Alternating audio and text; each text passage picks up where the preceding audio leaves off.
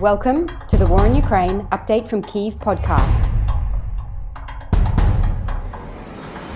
I'm Jessica Ganawa, a lecturer in international relations at Flinders University in Australia, and I'm talking today with Greta Uehling. Greta is a lecturer in international and comparative studies at the International Institute at the University of Michigan. Greta focuses in her work on international migration and forced displacement, including as a result of violent conflict.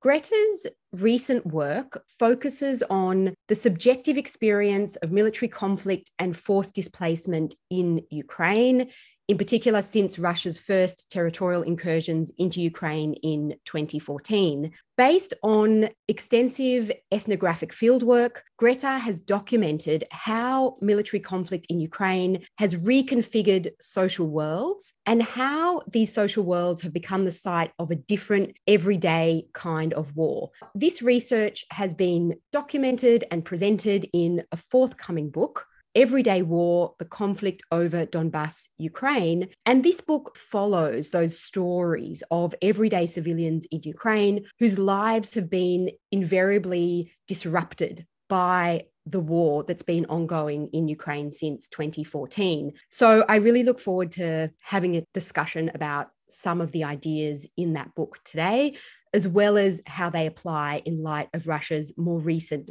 full-scale invasion of Ukraine. So thanks for joining me on the podcast today, Greta. It's a pleasure to be here. As I indicated in the introduction, this book takes a bit of a different approach to the study of war. You know, we're not just looking at the military aspects, at the combatants themselves, but we're looking at the way in which war impacts everyday civilians' lives. So what motivated you to do this research and to write this book? Yeah, great question. I was motivated to write this book when I realized that many of my ideas about war and conflict were not entirely accurate. So based on over 150 interviews, as well as the ethnographic research that you mentioned, I became very convinced that our conventional understandings of war are incomplete.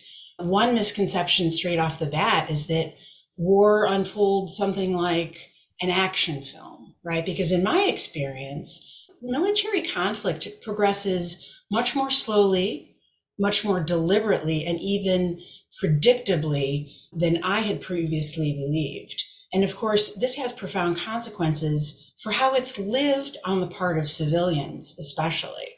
For example, a man who repaired internet infrastructure spent his nights in his bathtub. It was the safest place in his apartment. And each morning he would get up, go out, and repair the damage to the infrastructure again that had been done during the night. Another example, many residents of the eastern provinces knew the exact amount of time it would take the Russian-backed forces to reload. And they would use that time to cross the street and buy a loaf of bread or a carton of milk, or perhaps make an important phone call. Of course, there are areas of very intense fighting where people could only take cover. But, my friend Curillo perhaps described it best in terms that are as predictable as a stoplight. He asked me if I wanted to go to the green, the yellow, or the red zone. And to him, the geography of risk was as stark and clear as a stoplight. You could plan your day around it. So that's what struck me the most. Yeah, that's interesting, finding sort of the predictable and almost even the mundane amongst what we tend to think of as quite a chaotic, unpredictable situation. You have really been doing these interviews very extensively in Ukraine since 2014. So what really struck you about the way in which just regular civilians reacted to those territorial incursions of Russia into Ukraine in 2014 and the beginning of the war? Yeah, well, one aspect of the war that really struck me was the extent to which civilians were involved. This had profound implications for their lives, and also the outcome of the war. I could tell you a little bit about Alexandra, for example. She and her family had been forcibly displaced across the country by the war, and her father decided to go back to fight the Russian-backed forces as a member of a volunteer battalion. But he had to come up with the essentials for his position as a sniper on his own. So Alexander, after he left, went around and collected donations to purchase his equipment, starting with footwear, appropriate boots. Then she did the same thing to secure him a bulletproof vest, camouflage clothing, and special night vision goggles. Ending up with, when I met her, gloves, tactical gloves, so that the gun would not slip in his hand. So instead of organizing her life around university and friends, her everyday life was organized around enabling her father to kill their former neighbors. And I really think that Alexandra's story shows us how an interpersonal connection led her to normalize the killing her father was doing as a sniper. And so that's what I mean when I say everyday war, right? Kinship had become something that was not just kinship. It was also tactical. And I think that this, it really speaks to the way that it's a misconception to draw too clear a line between civilians and combatants. Another aspect of the war that was profoundly striking was that these places that were filled with absolutely horrific violence were also places where ethics thrived. Military conflict led people to sort of express levels of responsibility and care for one another that they themselves characterized as unprecedented.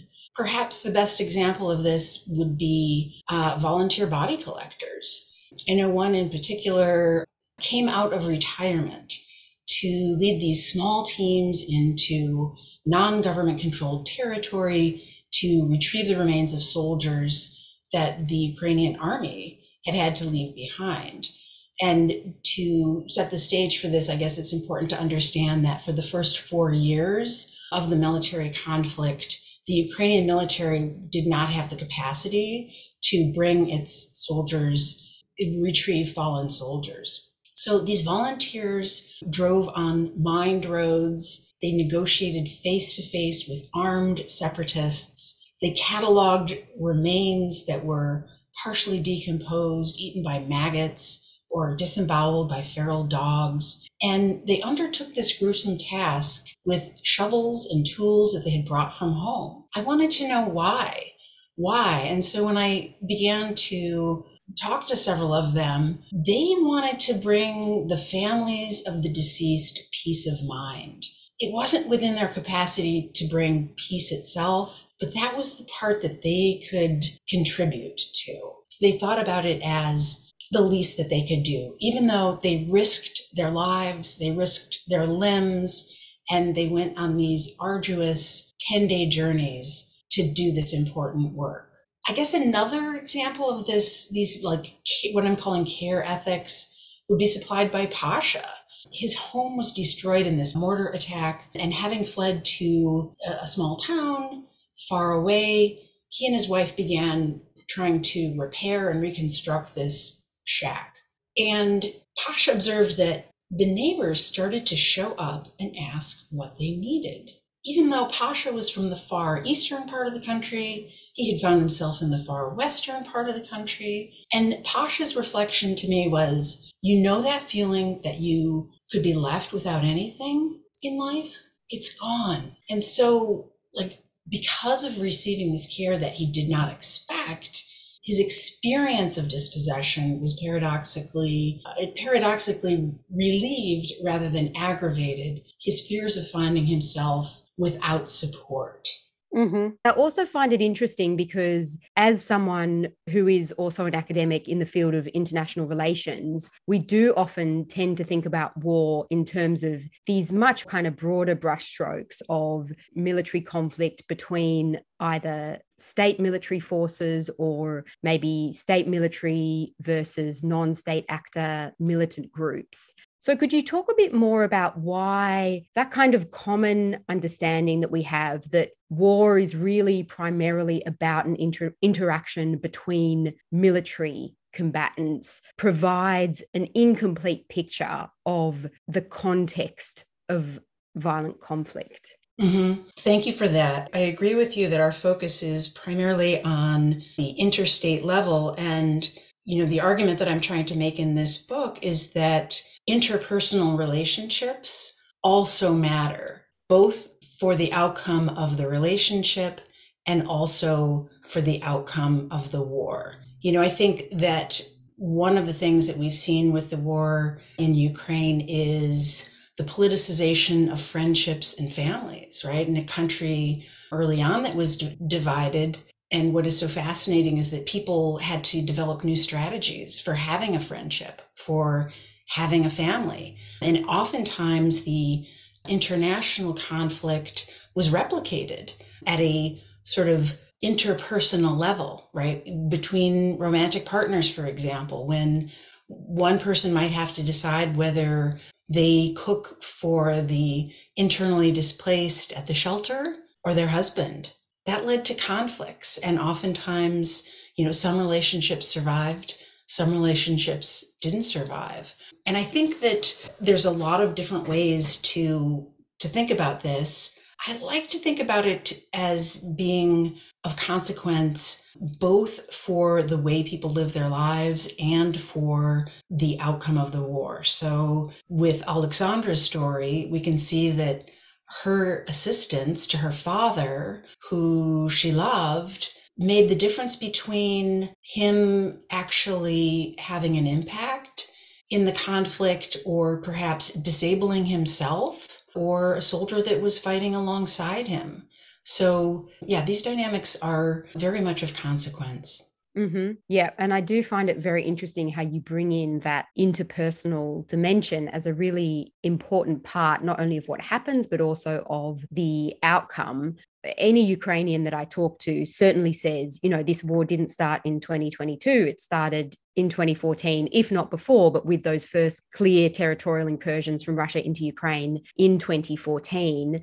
But for many people around the world, really that attention to the war has only become clear since Russia's full-scale invasion in February this year. And many people, I think, were sort of surprised in some ways by the way in which quote unquote, regular Ukrainian citizens rallied around and really either volunteered to fight or were doing whatever they could in order to create things that might help to support the armed forces or help support internally displaced people or, whatever it might be. I'm wondering for you, as someone who has been following what's been happening very closely since 2014, did that reaction to Russia's full-scale invasion, did that kind of all make sense to you in terms of what you already know about the context of what's been happening in Ukraine?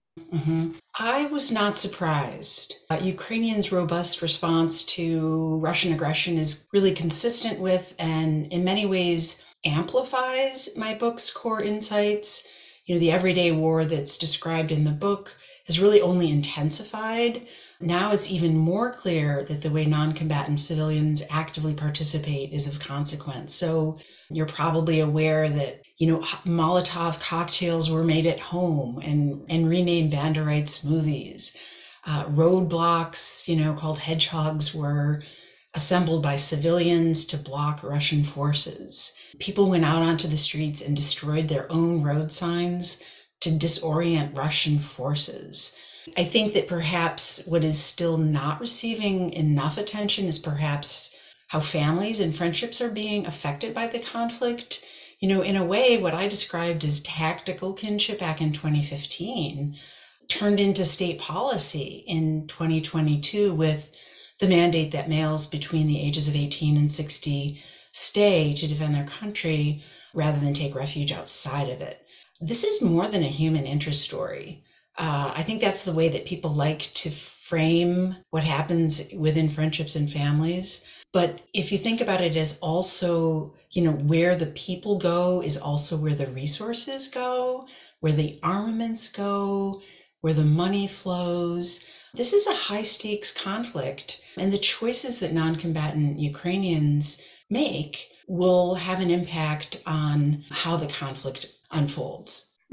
Yeah. And I guess I'm always keeping in mind as well, at the same time as the conflict might be bringing people together, and there is that sort of almost counterintuitive feeling of closeness amongst a sort of fracturing situation, it's still very severe human costs that are being felt day by day. And in fact, I mean, I think that when I was doing the research for my book, I started to notice this sort of proto othering of Ukrainians towards Russians. They began to see Russians not as like themselves, but as very, very different. And that too has accelerated, right? I hear my colleagues saying that, they are experiencing a kind of hatred that they did not know was possible. Yeah. And sort of, I guess, stems from that real brutal reality. Absolutely. So I want to ask you a bit of a difficult question, but I am interested in your perspective. What do you see as possible trajectories from here going into 2023? That's a great question. And probably the only thing that can be predicted is that it's not going to be predicted, that it's not predictable. And I anticipate the trajectory will be very non-linear, if you will, like surprising. I imagine some things will happen quite suddenly, other things will happen quite slowly.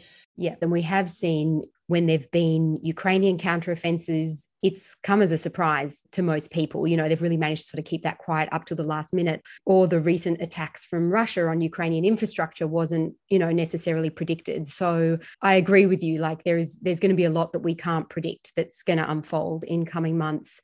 Mm-hmm. And although I can't foretell the outcome of the military conflict, I think what I can say with confidence is that Ukraine will be overcoming the damage for the foreseeable future. My friend Oleg pointed out to me that children growing up in Ukraine learn the names and the calibers of weaponry before the sounds that barnyard animals make. They learn when to head for an air raid shelter before they learn to read. And these traumas are complex and layered and will shape lives for decades to come. Mm-hmm. Yeah, the legacies of the conflict will be sort of still be worked out for many generations to come.